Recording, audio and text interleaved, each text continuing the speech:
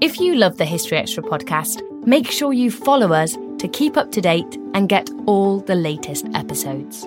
Thanks for your support, and I do hope you enjoy this episode. This episode is brought to you by Indeed. We're driven by the search for better, but when it comes to hiring, the best way to search for a candidate isn't to search at all. Don't search, match with Indeed. Use Indeed for scheduling, screening, and messaging so you can connect with candidates faster. And listeners of this show will get a $75 sponsored job credit to get your jobs more visibility at Indeed.com/historyextra. Just go to Indeed.com/historyextra right now and support our show by saying you heard about Indeed on this podcast. Terms and conditions apply. Need to hire? You need Indeed. This episode is brought to you by Visit Williamsburg. In Williamsburg, Virginia, there's never too much of a good thing. Whether you're a foodie, a golfer, a history buff, a shopaholic, an outdoor enthusiast, or a thrill seeker, you'll find what you came for here and more. So ask yourself, what is it you want? Discover Williamsburg and plan your trip at visitwilliamsburg.com. Welcome to the History Extra podcast. Fascinating historical conversations from BBC History Magazine and BBC History Revealed.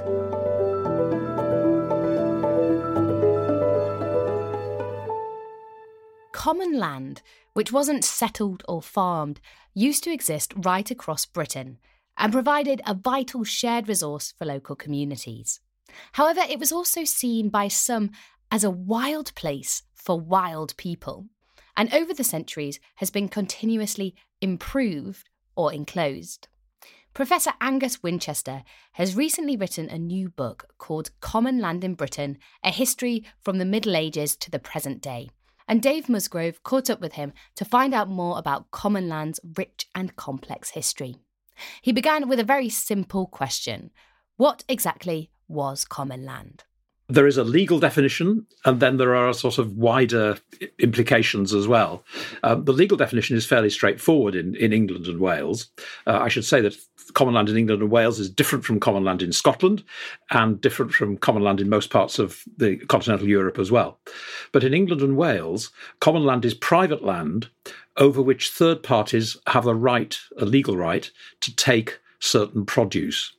So it's shared land in that sense, and usually a common is owned by one person or one institution, and several people will have the right to take produce, whether it's to graze animals on the common or to take other produce historically, from that land that belongs to another person. Okay. And there's also a sense that it's in some way wild land, so it's uncultivated. Does that play into the story as well? Yes. The common land that survives today, perhaps I should just say that, sometimes when people talk about commons and common land, they're thinking of the open field system that was widespread in England, well, before the 19th century, where land which was cultivated in the summer months was then shared communally in the winter months by grazing animals.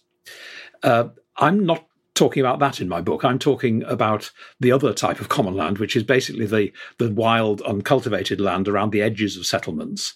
In some cases, it's the empty land, if you like. So it's everything from mountain, moorland, heathland, marshland, fenland, land which hasn't been fully appropriated into the farming system in terms of being privately owned and intensively used or improved.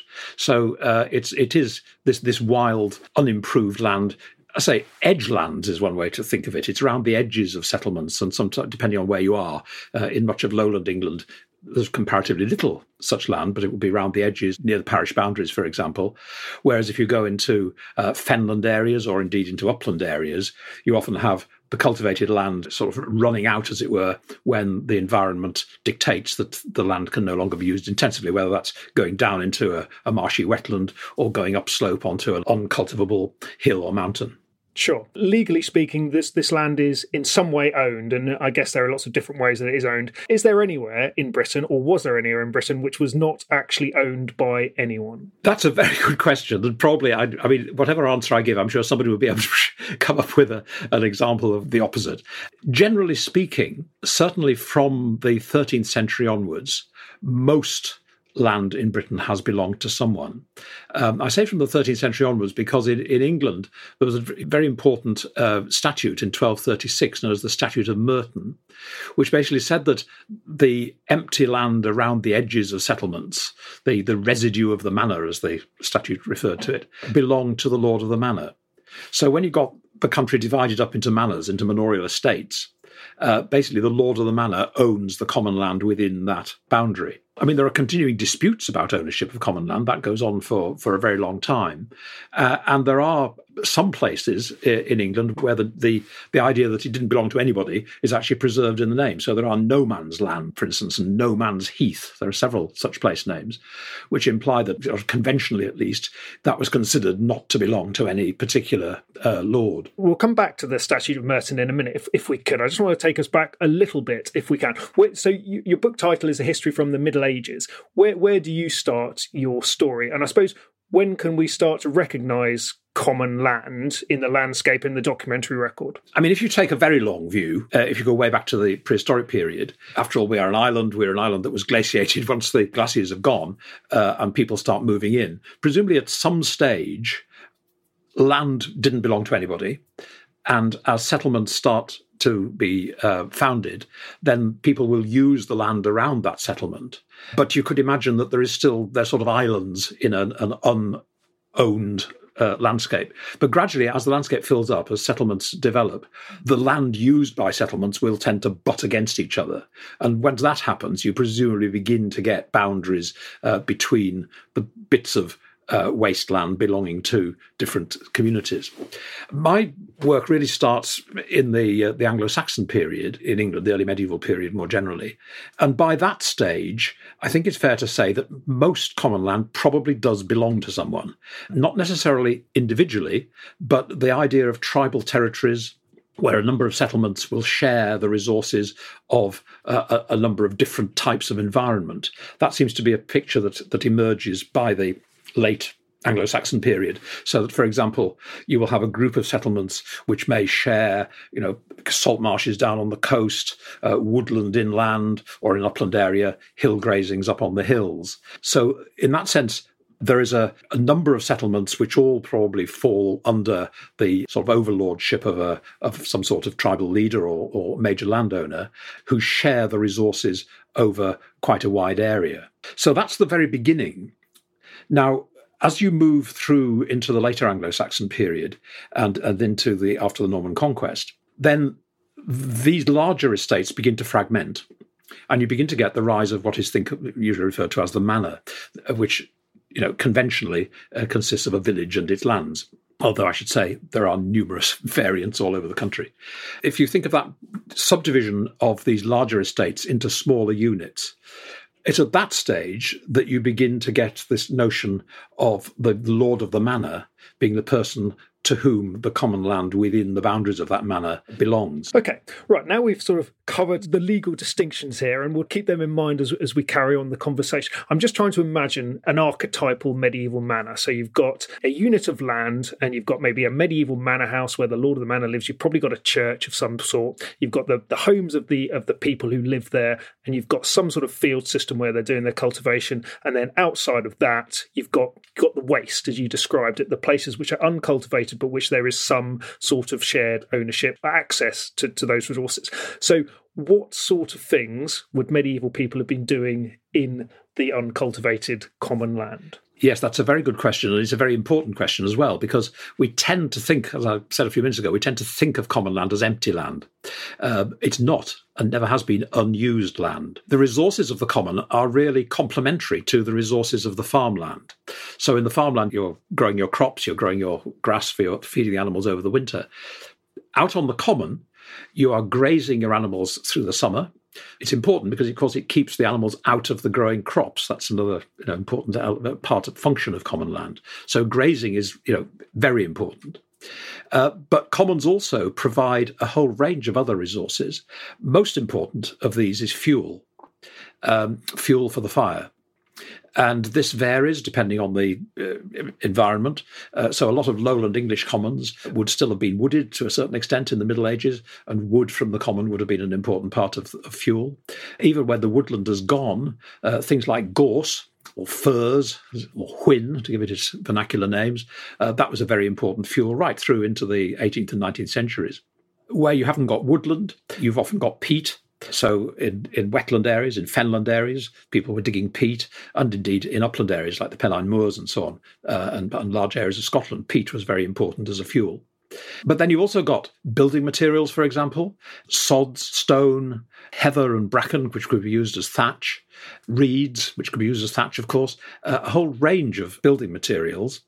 And then other things as well, the various wild foods that could be gathered from commons. Those are fairly important. In wetland areas, you've got fish. In some areas, you've even got a right to take animals, to take game, to take wildfowl, for example. So it varies very much depending on the environment and indeed depending on the custom of the manor, because the whole way that the community of a manor would use a common, although the framework was provided by the Statute of Merton, which said that the land belonged to the lord of the manor, but the tenants had a right to their common rights on it. Despite that, at local level, how the common was actually used was determined by local custom. So let's drill into that a bit more, because that seems to me really interesting. So what sort of people would have been allowed to go into the waste and extract resources in the manner you've described, and what sort of rules and regulations would have been in place? I realise there's obviously going to be lots of different scenarios across the country, but broadly speaking, what sort of situation would have been in place?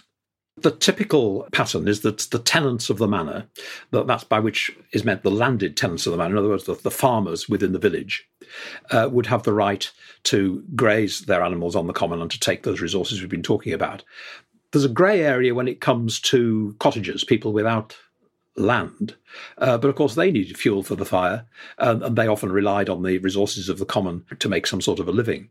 The rules that controlled how you use the common, I mean, there are two main sort of questions that come up when you immediately have the idea of common rights. One is how much produce can you take? And the other is who has the rights to take it? As I say, the grey area over who has the rights to take it is among those who don't actually hold land, who just have a house. With the question of how much of the produce could you take from the common, there are really quite tight rules that are found quite generally concerning how much grazing you could take, in other words, how many animals you could put on the common grazings. And there are two broad principles here. One is, and this is found broadly across all parts of Britain and indeed across continental Europe as well, a general rule which in English law comes down as common without number. In other words, there's no specific numerical limitation on the number of animals you can put out. But the rule is that you can only put out onto the common in the summer as many animals as you can keep on the produce of your farm across the winter. So it sort of matches the extent of your right to grazing on the common to the size, or strictly speaking, the productivity of your holding, as expressed in the number of animals you can keep over the winter. And that's a rule that's found widely across Europe. It's known as the rule of hay and straw in continental Europe. And in English law, it goes by a wonderful name. It's the rule of levency and cushiancy. You could only keep as many animals on the common in summer as you could keep on your farm in the winter. Very importantly, on the produce of your farm. In other words, you shouldn't be buying in winter feed for them. It was what you could produce from your farm. So that's one broad principle. The second principle for controlling grazing numbers is what's called stinting, where the number of animals you could put on the common is regulated by a specific number. And broadly speaking, if we take a long view, stinting tends to become more common, and common without number, governed by the rule of levency and cushiancy, becomes less common across the later Middle Ages and into the post-medieval centuries. The broad principle governing pasture rights is more or less the same when it comes to other rights, or rights to other produce on the common. Two things, really. One is they're there for necessary use. You can't go out onto the common and, dig a whole load of peat, take it to the local market town and sell it. You can dig your peat to use on your fire. It's for necessary use. And the produce is not to be taken out or sold out of the manor. So what sort of strictures were in place if somebody broke those rules? What would have happened if somebody went and dug more peat than was obviously required? Yeah, the institution that managed these rules was the manor court. And so if you broke the rules in some way, you would be presented at the manor court. And usually you would suffer some sort of financial penalty. You were breaching the Lord's rules, really, and so you owed a fine to the Lord. So the manor courts are the bodies that govern this. The manor courts in England and Wales, the barony court, which is the equivalent in Scotland. These are the bodies which determine how they write the rules in detail at local level, and they determine the penalties, and they monitor the keeping of those rules and present offenders through the court and fine them. So these resources were clearly important to everybody living in a manor. It was very important for them to be able to access them. If they couldn't get the wood and peat for their fuel, then obviously they would have very cold winters. So one imagines they were keen to make sure that other people didn't exploit them, which rather begs the question about boundaries and how outsiders were prevented from accessing these resources. What can you say about that? Well, yes, once you begin to get the breakdown of these larger, later Anglo-Saxon estates into smaller manors, then clearly the boundaries between manors become very important. And it's really from that, once that happens, that you begin to get, well, we know about it through the disputes, of course, where the boundaries cause problems. But you increasingly get boundary markers across the common, because very often the commons of one manor would lie adjacent to and contiguous to the commons of another manor. And the boundary between the two might take the line of, it usually wouldn't be it wouldn't be a bank in many cases or a ditch. It would probably be something like a particular tree, a particular stone, a particular old prehistoric cairn or whatever. That would be the boundary between the two. And once that was determined as being, accepted on both sides as being the boundary between the two commons, then anybody crossing over that boundary is infringing the rights of whichever lord. Now, if you can imagine you've got grazing animals grazing a common either side of that boundary, they're not going to know about that boundary. They're not going to know that particular old prehistoric cairn there is the boundary between the manor of A and the manor of B. So what tends to happen is that you get agreements whereby people are allowed to have what in legal terms is known by the old French term common of vicinage, or to use the more vernacular term, people will pay a sum of money known as overleap, where their animals leap over that unmarked boundary across the common. So they will pay a small sum to the lord of the manor where their animals are, technically speaking, trespassing. Beyond that, though, if people try to put their animals from further afield onto a common, then yes, the lords of the manor come down with like a ton of bricks on them, and they'll be presented at the manor court as for grazing illegally. So clearly, the way you've outlined it, in the medieval period, these were important resources, and most manors, most people would have had access in some way to these resources. But over time, that access starts to become limited. Can you just sort of chart that story and how access to common land begins to die away as your story progresses? As I said earlier, the grey area about who has rights on a common applies particularly to those who don't have land.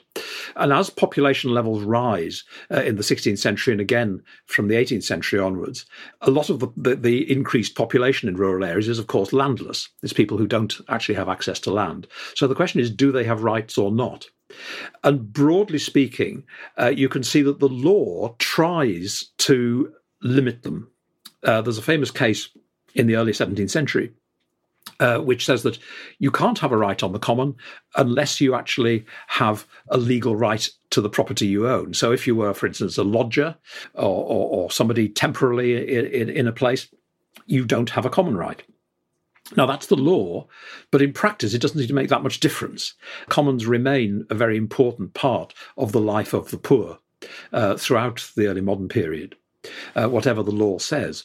But there's an increasing sense from the 17th century onwards that commons are a problem. And they're a problem partly because they are untamed, wild land, which really is an affront to the nation. It ought to be improved, It's this, we haven't done our job properly. It's lying out there. It hasn't been improved. It hasn't been reclaimed. And sort of going alongside that is the idea that commons are wild places full of wild people who also need taming. So there is a sort of a growing body of pressure to enclose common land, to privatise the land and to dispossess those who use it without a formal common right. And that's the beginning of the whole enclosure process, which gathers pace across the 18th century. So that very large numbers of acres of common land, it's been estimated something like possibly 2.3 million acres of common waste in England are enclosed between about 1750 and about 1860. A huge attack on common land, which takes it away from those who used it without a formal right. And I stress that, without a formal right, because a lot of the literature, a lot of the sort of popular ideas of the history of land in England are to do with how the commons were stolen from the people. That's a very strong theme, and it runs right the way through to the present day. It's slightly more complicated than that. Certainly, the people who didn't have a formal right, a lot of the poor, they were dispossessed, because once common land has been divided up, enclosed, privatised, they were thrown off. So the people who relied, for example, on a bit of peat, perhaps, maybe digging, maybe taking various produce to make basic things like besoms or baskets or whatever from the common land, they were suddenly dispossessed. But most people, those who had a common right, they would be granted a section of the common in lieu of their right. So the enclosure process is basically dividing that bigger open area of common land between the people who have legal rights. So that's the lord of the manor on the one hand, and the tenants who have their common rights of pasture, of digging peat and taking wood and so on the other. There is a gradual process of speeding up as you get through to the sort of late 17th and through the 18th and early 19th century, of the removal of common land, and indeed I think the best term to use is really privatisation of common land, where instead of it being a shared resource, it becomes the former common is divided into bits which become the exclusive property of the person to whom they're allocated. This episode is brought to you by Indeed. We're driven by the search for better, but when it comes to hiring, the best way to search for a candidate isn't to search at all. Don't search, match with Indeed. Use Indeed for scheduling, screening, and messaging so you can connect with candidates faster. And listeners of this show will get a $75 sponsored job credit to get your jobs more visibility at Indeed.com/HistoryExtra. Just go to Indeed.com/HistoryExtra right now and support our show by saying you heard about Indeed on this podcast. Terms and conditions apply. Need to hire? You need Indeed. eBay Motors is here for the ride.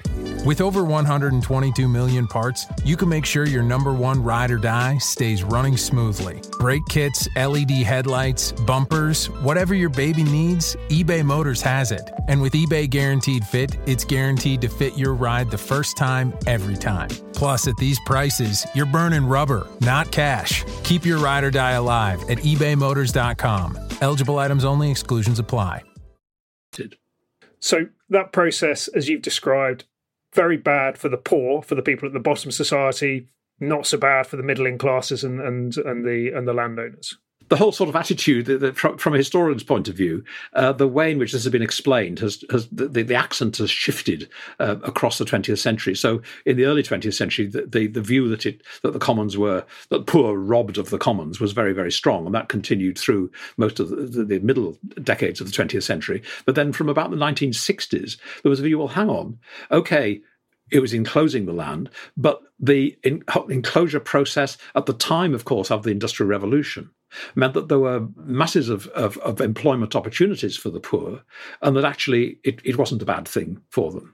Now, more recently, people have started looking again and have started realizing, I think, how important common land was to the poor, and how although the legal systems did actually protect the poor to a certain extent. So, for example, in a lot of commons, particularly in lowland England, where you've got a community of poor people who, say, relied on the common for their fuel, it wasn't, from the enclosure perspective, it wasn't worth giving each of those poor families a tiny, tiny bit of the common in order to go and dig their fuel. So what they did was to allocate part of the common as a continuing fuel resource for the poor in that community. So there were attempts to protect the poor, but I think the sheer importance of common land to the poor is now recognised again, and the removal of so much common land clearly must have had a big impact on the poor. Now, we talked quite a lot about sort of uses of common land for extraction for day-to-day things, but in your book you also outline some other activities that would have gone on in common land. You talk about how they were used for sport and recreation and also political dissent. I wonder if you could just give us a little flavour of some of the other activities that might have been going on common land. Yes, commons, I mean, we tend to think, legally, you would tend to think of the people with the common rights going out there onto the common with their animals, digging their peat and so on. But the idea that commons belong to communities never goes away. And really, from the Anglo-Saxon period onwards, we can see commons being used as a place for communal gatherings. It's part of, in fact, the whole sort of fabric of Anglo-Saxon society, the idea that public meetings, public gatherings were part of the glue that held society together. And a lot of those meetings took place on common land. The 100 courts, for example, of later Anglo-Saxon England, where the community of 100, which was a sort of subdivision of a county, they would meet at a particular place, often on common land, often at a remote from settlements. That's there right at an early date. You get execution sites on commons, again, representing power and authority. You also, by the early modern period, have beacons on common land as part of a system of defence, system of early warnings, fire beacons located on common land on hills. And commons are also the places where the militia are mustered. So all the militia from a particular area will be required to present themselves with their arms on a section of common land on certain dates. So commons are used communally from a sort of formal point of view, but then the communal use of commons extends way beyond that. So, I mean, from a day-to-day perspective, people in a village with a bit of common land out on the edge of the village, that would be, in a way, their playground. It would be the place where children would play, where teenagers would roam, and so on. And as an extension of that, it tends to be the place, for example, where fairs are held, where sports are held. We have, there are early references, for example, to cricket being held on common land in the 16th century. Golf becomes a very important aspect of common land, particularly in Scotland from the 16th century. And perhaps the most important, certainly most widespread sport on common land probably from the Middle Ages, but it comes into focus from the middle of the 16th century, is horse racing. So you have race courses on common land around towns in particular, but not only around towns. There are numerous race courses, for instance, across Cumbria, which is not exactly an urban county in the 17th century. In fact, it's said that virtually all the commons in the Eden Valley around Appleby in Westmoreland had a race course on them. So horse racing is again part of the life of common land. Commons are also extremely important for trade. Now, this is an economic use. It's not an economic use like the agrarian uses we were talking about a few minutes ago, but it is an important economic use, particularly for livestock fairs, because you needed obviously a fairly large area of uncultivated land in order to gather animals and show them for trade. And so you get some very, very substantial livestock fairs which deal with the livestock over quite large regions. I mean, there was one in Hampshire, the Way Hill Fair outside Andover, which was extremely important and was a huge fair bringing in animals from across the south of England and trading as well in things like joinery and basketry and leather and hops and a whole range of other produce. So these big regional fairs on common land, sometimes near towns, but sometimes way out in the middle of nowhere. There was a very important one in the north of England called the Rosley Hill Fair near Wigton in Cumberland, which served as a regional fair for the whole of the sort of northern England, southern Scottish area for livestock, but also for linen. So they all had their specialisations, and they were often sited, as I say, on common land, sometimes in quite remote commons. And then finally, there's a whole other area of use of common land, which is an extremely interesting one and goes back to the Middle Ages, where people who are dissenting in some way from the authorities use commons as places to gather. And we can see this famously, for example, in the Peasants' Revolt in 1381, where the peasants gather on Blackheath just outside London. a common just outside London. Or indeed, by the 16th century, where you get Kett's rebellion in East Anglia, for example, in 1549, where Kett and his rebels basically, well, as it was put by a contemporary, in-kennel themselves. They set up a camp on Mousehold Heath outside Norfolk. So commons are being used by dissidents. And they're often mirroring the use of the commons by the authorities, so that, for example, in the Pilgrimage of Grace, which of course was a big insurgency across the north of England in 1536, the insurgents in each wapentake, as they were called, the equivalent of the hundreds further south, were required to meet on a particular common, often the same common, where the militia would have been mustered by the authorities.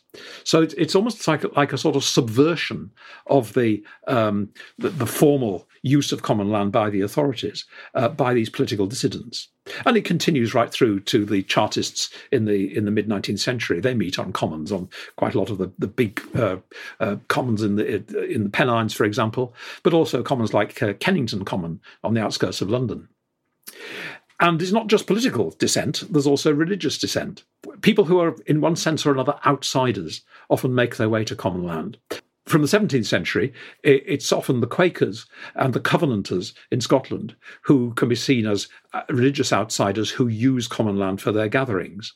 So we know that, well, in the 1650s, the MP for the county of Cumberland, for example, talked about how his county was plagued by Quakers who meet in multitudes and upon moors, as he says. And that's because there are a number of open-air meetings of Quakers in that county at that time. The Covenanters in southern Scotland are similar. They're persecuted, really very severely persecuted by the authorities, and they meet out in the hills of Galloway and in the southern uplands. And because of the persecution and because of the martyrdom of quite a lot of the Covenanter preachers, parts of southern Scotland you will find monuments put up in the 19th century to the places where the Covenanters met out on the hills. So on all those fronts, dissent, both religious and political, trade, sport, just sort of day-to-day recreation. Commons belong, in a sense, to communities, whatever the legal niceties about the common rights on commons, which are essentially invested in individuals. It's absolutely fascinating. Thank you so much for that review of all the interesting things that went on commons. It feels like they're much more important than perhaps we recognise today when we have these quite set ideas about ownership of land and the like. Before I finish up, I just wanted to be clear. You've talked quite a lot about how there were differences between the legal situation in England and elsewhere in Britain. I assume, though, that the sort of the broad trend of the description you've outlined there would go across all of Britain in terms of usage of common land. Yes, in terms of usage, I mean, there are different legal systems in Scotland and indeed in medieval Wales. But in terms of shared grazing ground, the various resources like fuel and other building materials and so on, they are taken from common land in Scotland as they are in England. Different terms are used because of the different legal system, but very similar practices go on. It seems to me today we're very worried about the environment, ecology, and how land is used. And it seems like there's lots of lessons to be learned from how this wasteland, this common land, was used in the past, both in terms of how people cooperated and used land in a sensible way, and also, I assume, managed it in a sustainable way. Are there any lessons there that you can imagine, or do you feel that we should just take this for the history itself? No, I think there are lessons, because the essence of common land, I mean, perhaps just to put it into a bit of context, although there is this huge reduction in the amount of common land during the period of enclosure that I was talking about a few minutes ago, there are still 2.7 million acres of common land in Britain. So it's still really quite a substantial part of Britain is common land. And throughout history, you've got this tension when it comes to common land, the tension between how do you balance individual rights and individual interests with the common good. And that seems to me the thing that runs through the history of common land. Now, when you then put on top of that the way in which different people have different meanings of common land, or put it the other way around, common land has different meanings to different people, and that those meanings change over time, it becomes quite a complicated process. But to sort of look at it broadly, if you think at basics, you've got common land as an agrarian resource used by local communities, managed by local communities. You've then, from the 17th century through the 18th and into the early 19th century, got this great rising tide of what we might term improvement literature, which says that commons are wasted land, they need to be improved, they need to be reclaimed. That sees the reduction of common land, but it's a very definitely a different view of what common land is and what it means. And then from the middle of the 19th century, from around about the 1860s, the meaning of common land changes again, and changes quite rapidly and quite dramatically. Instead of land waiting to be improved, its land, or the common land that survives, is seen as land which needs to be preserved. It's a bit of the case of, you don't know what you've got till it's gone. So much common land has gone that what is left needs to be preserved. And this begins in the 1860s with the whole idea of recreational access. And it's particularly focused on the commons around London, where the use of the commons as a lung to urban populations becomes a really important driving force, which in effect stops enclosure of further commons, to cut a long story very short. So that from the 1860s onwards, the protection of common land for public recreation is a particularly strong theme. And even from that point, but increasingly across the 20th century, the recognition of the ecological value of this untamed land, this wild land, that becomes important as well. So that by the time you get to the position we're at today, most commons are seen as valuable land for the purposes of nature conservation. A very large proportion of the surviving common land is one way or another protected by the state, whether it's lying within a national park, whether it's as a site of special scientific interest or whatever. So there are these layers of environmental protection on top of the traditional legal balance of rights between the lord and the tenants. So increasingly, the public good is seen as the dominant force. And when you look at how commons are managed today, whether you're talking about upland commons, which are still used for grazing, and where overgrazing has been seen as a real problem, and numbers of grazing animals have been brought down by a series of agri-environment schemes over the last 20 years or so, or whether it's lowland commons where grazing more or less in many cases declined and disappeared by the middle decades of the 20th century, with the result that woodland basically sprang up, so that you have a lot of lowland commons are now wooded again. But in both cases, managing those commons for nature conservation is now really one of the main themes of how common land is used. But again, all the way through that, you're having to balance the interests of the people with the legal common rights, the people who, of course, still use commons in many parts of upland and Western Britain, where grazing is still used on common land. You have to balance those rights with, if you like, the public interest in recreation and in conservation. That was Professor Angus Winchester. His book, Common Land in Britain, A History from the Middle Ages to the Present Day, is available now from Boydell and Brewer. Thanks for listening to the History Extra podcast. This podcast was produced by Sam Leal Green.